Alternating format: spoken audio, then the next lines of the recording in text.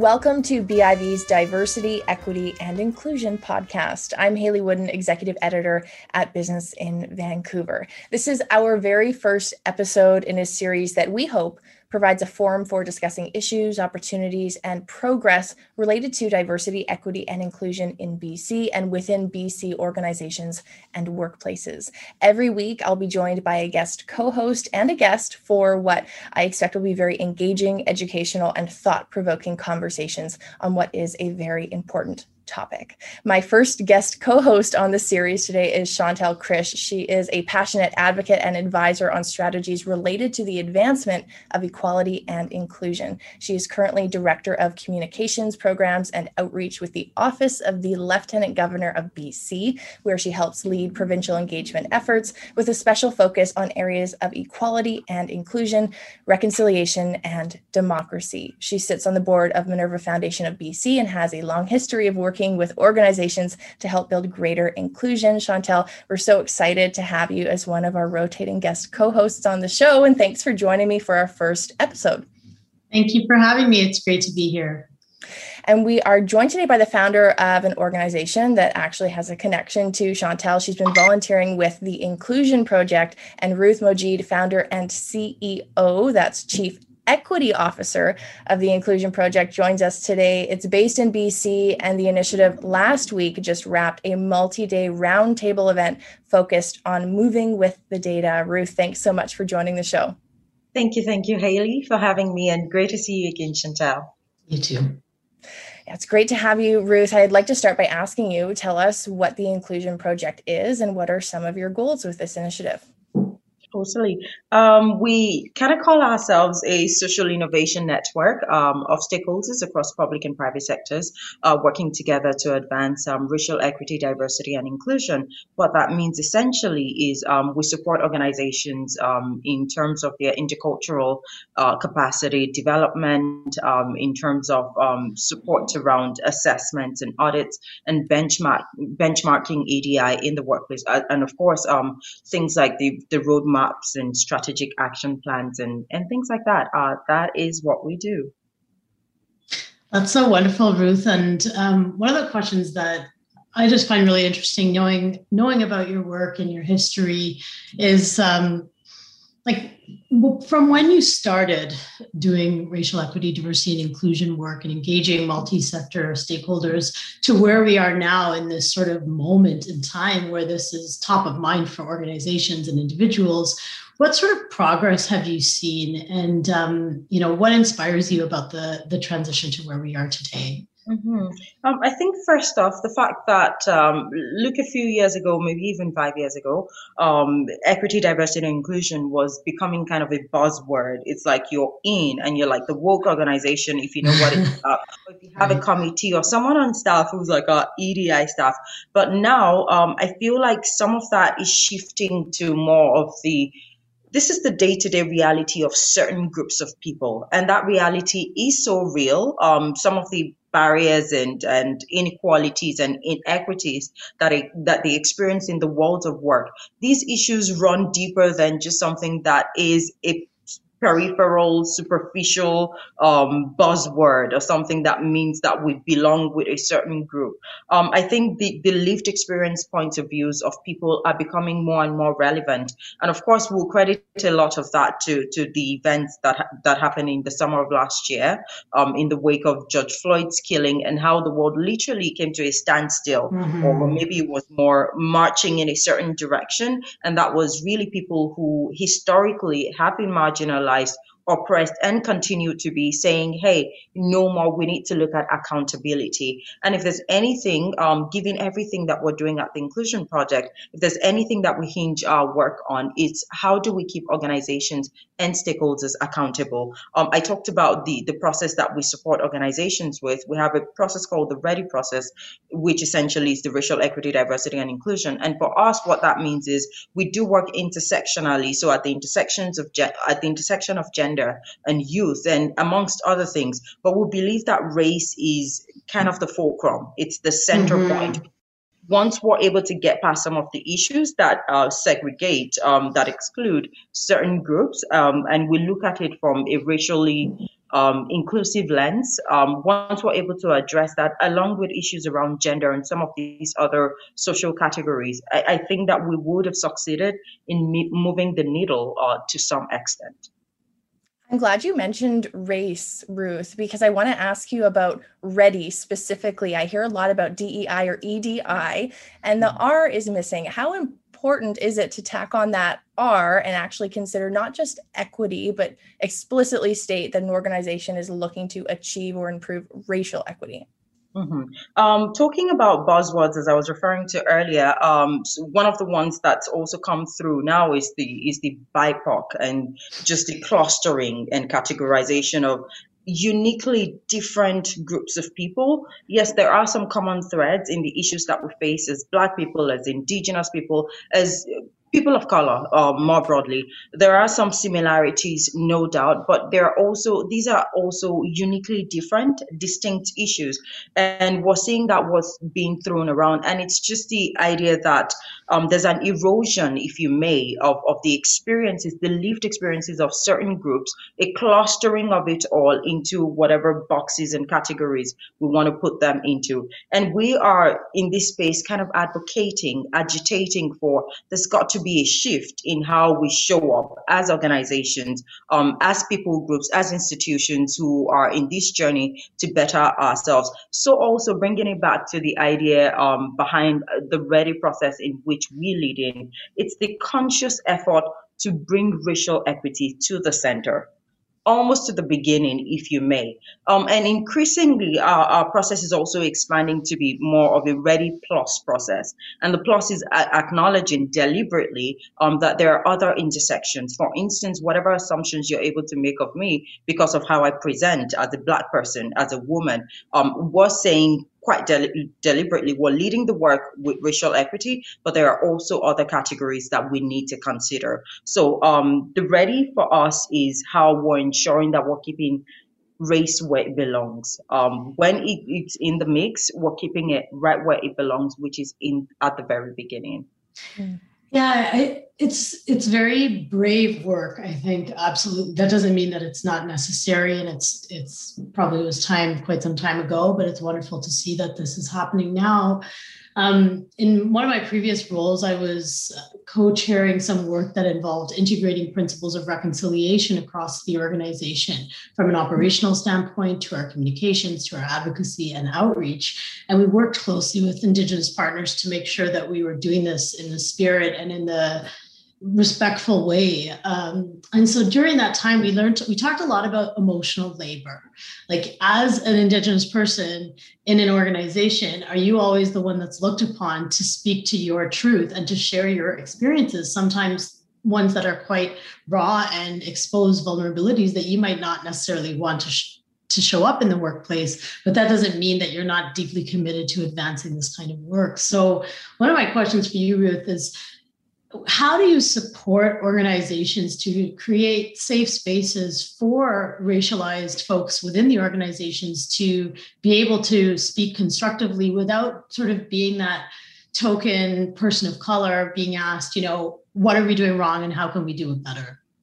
One of the things that came through quite clearly with the roundtable, and this is one of the considerations that we've had with the different stakeholder groups and communities that we've been working with as well, is the idea of moving beyond safe spaces to brave spaces. And brave in this sense, where I'm really glad, Chantel, that you brought that issue up around emotional labor and some of the unacknowledged even work that racialized people have to do because they belong within certain organizations, and the expectation that they will continue to show up. And the whole idea of brave spaces in this case is kind of a calling out, if you may, of leaders, power holders within organizations, and saying, hey, for this to not become, for the intention, however well-meaning it is, to not become tokenism, to not become just, checkboxing or something. There's a need to step out of what is normal for us and step bravely into those spaces to acknowledge what we do not know, to acknowledge the gaps, and really to show up humbly.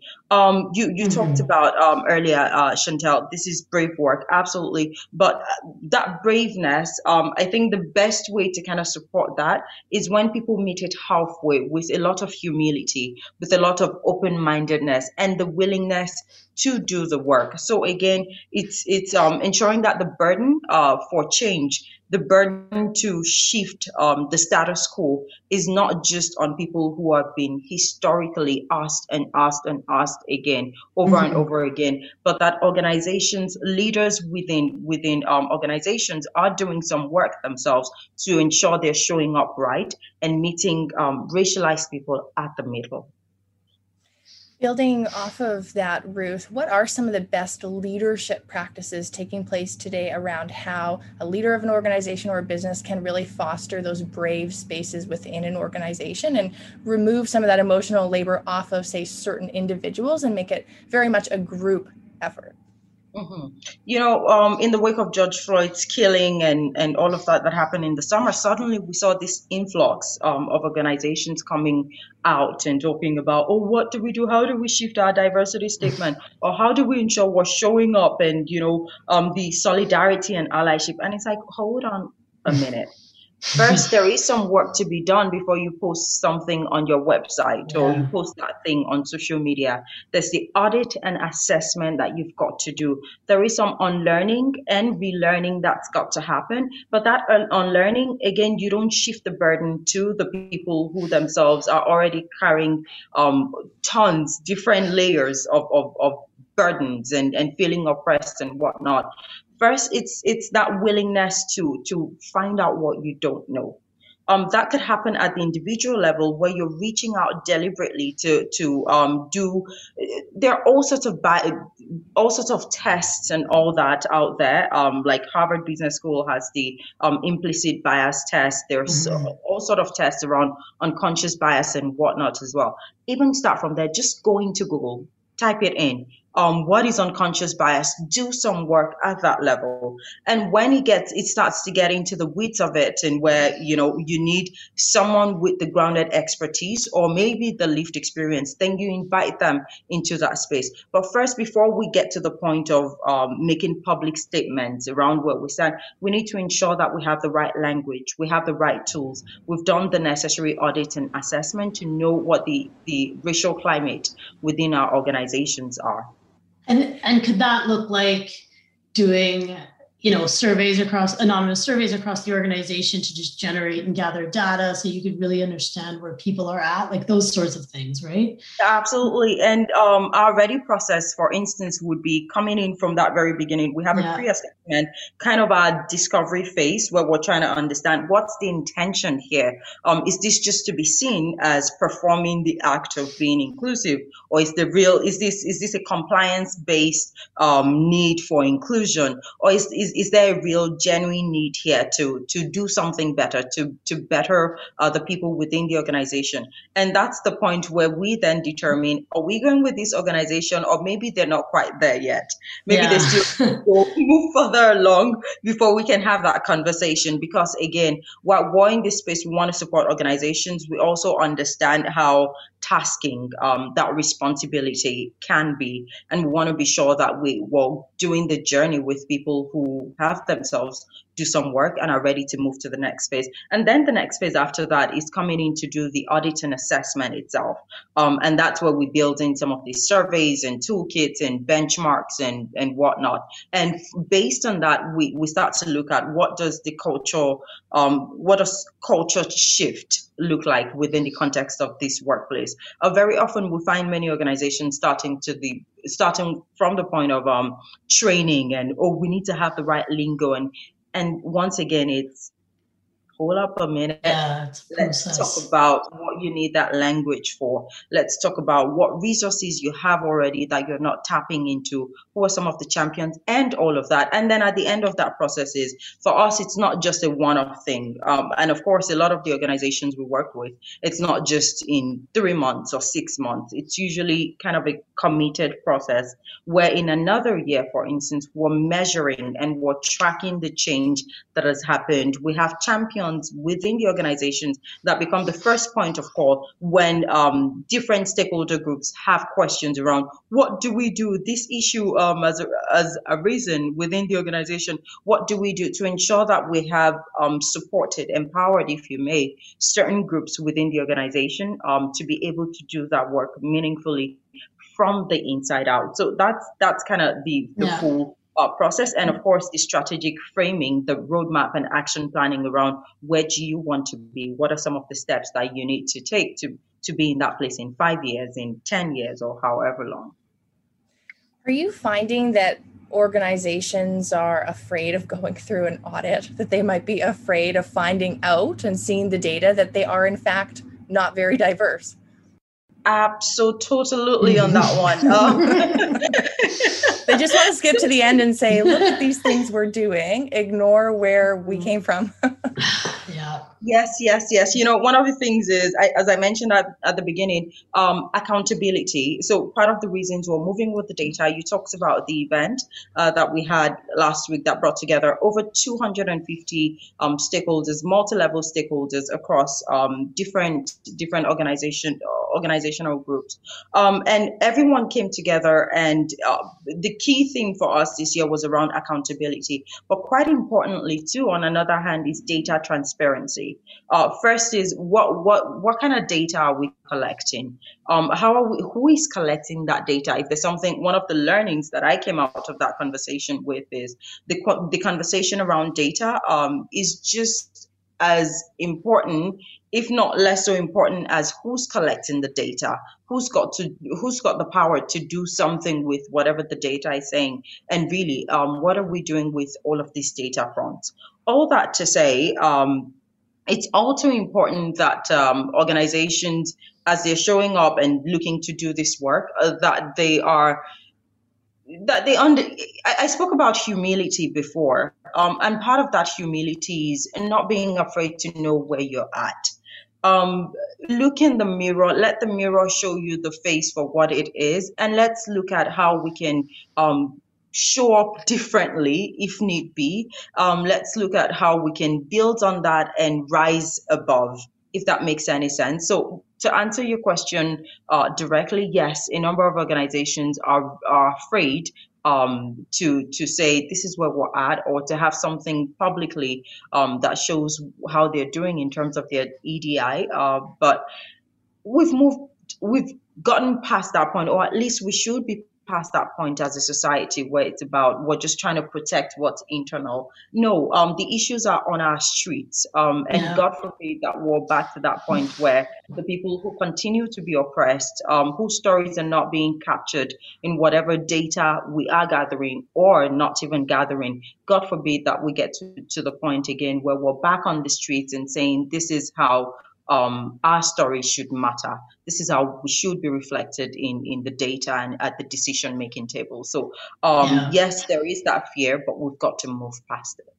Yeah, and I think, it speaks to the resiliency of an organization if they are willing to expose, I guess, that vulnerability, or at least explore it. I'm personally just so inspired by, attending the conference last week online and just seeing the diverse cross sections of leaders and, advocates and champions and, from all different backgrounds that are there to learn and listen and then respectfully maybe build consensus or advance action, right? So obviously there's a deep interest for it. And I think, it's wonderful to see that kind of groundswell. One of the questions I had for you, Ruth, and I've seen this in just different readings on the topic, is often organizations, like now we're seeing a lot more roles like chief diversity officer or inclusion officer, which is great. You're seeing that sort of executive level champion for this work. Often they fall in the human resources department of an organization. How do you feel about that? Do you think that that's the right positioning? Do you think it should be broader? You spoke earlier to sort of like top level leadership. Can you just speak a little bit to sort of the positioning and what you would recommend for organizations? Mm-hmm. Fundamentally, if we're talking about culture shift, which is what a lot of this boils down to, as they say, culture eats strategy for breakfast. And if there's still anything left, it will come back for lunch. But if we're talking about culture shift, that's not just an HR prerogative.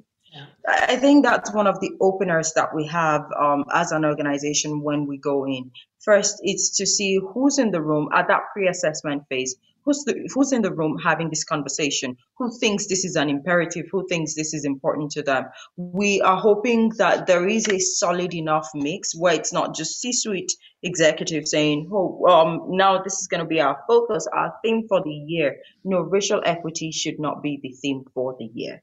Also, it should not be HR saying, "Oh, we've got a number of complaints, so now let's do this and let's focus on it for 3 months or something." The work around employment equity, around EDI more broadly, moves beyond just an HR prerogative. If we're talking about culture, if we're talking about something that impacts the day-to-day experiences of people on the work, that should be everybody at the table. That should be the one place where we have a level playing field.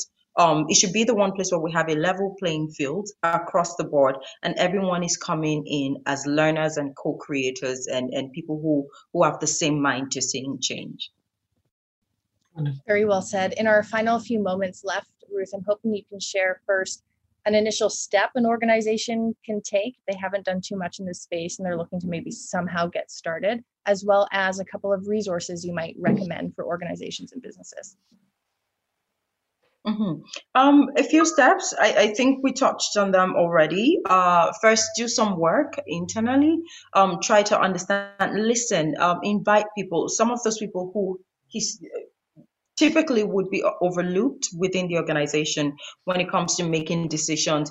Try to see, why are their voices not being included? Why are they not represented? If you're in a circle, whether it's at the C-suite executive level, and the people around you look and sound very much like you, you get into the lunch rooms and the social experiences that you can draw on are things that are all too familiar for you. That is a signal of something unhealthy happening there. So you've got to first do that work, invite others into that space. Try to understand what are their experiences. And again, if you just have an organization that is strictly homogeneous, there is more work to be done. So there is that pre-work. In terms of resources, what I've found too in recommending or look at this book or use this tool and all that, we also find that there could be some harm in that process where people go in, educate themselves and think, now I'm armed. I am the perfect ally. I am the flagship bearing ally who can, lead my organization to success. And we want to caution on that and say, no, there should be space to invite the experts. And by experts, I mean people whose day-to-day experiences encapsulate these issues that we're talking about. Invite them into that space, get them to go that journey with you, to do whatever audit and assessment and planning and strategic action framing and all of that that needs to be done. Those would be the two things that I would recommend as a starter. Excellent. Ruth, thank you so much for joining us on our show and for our very first podcast in this series. I really appreciate your insight and your time. Thank you. Thanks, Ruth. Great to see you. That was Ruth Mojeed. She is the founder and CEO, Chief Equity Officer of the Inclusion Project. Chantel Krish has been my co-host. Thanks for joining me, Chantel. Thanks for having me. And this has been the first episode on BIV's Diversity, Equity, and Inclusion podcast. I'm Haley Wooden, Executive Editor at BIV. Thanks for joining us. We'll be publishing new episodes of this particular series every week on Tuesday.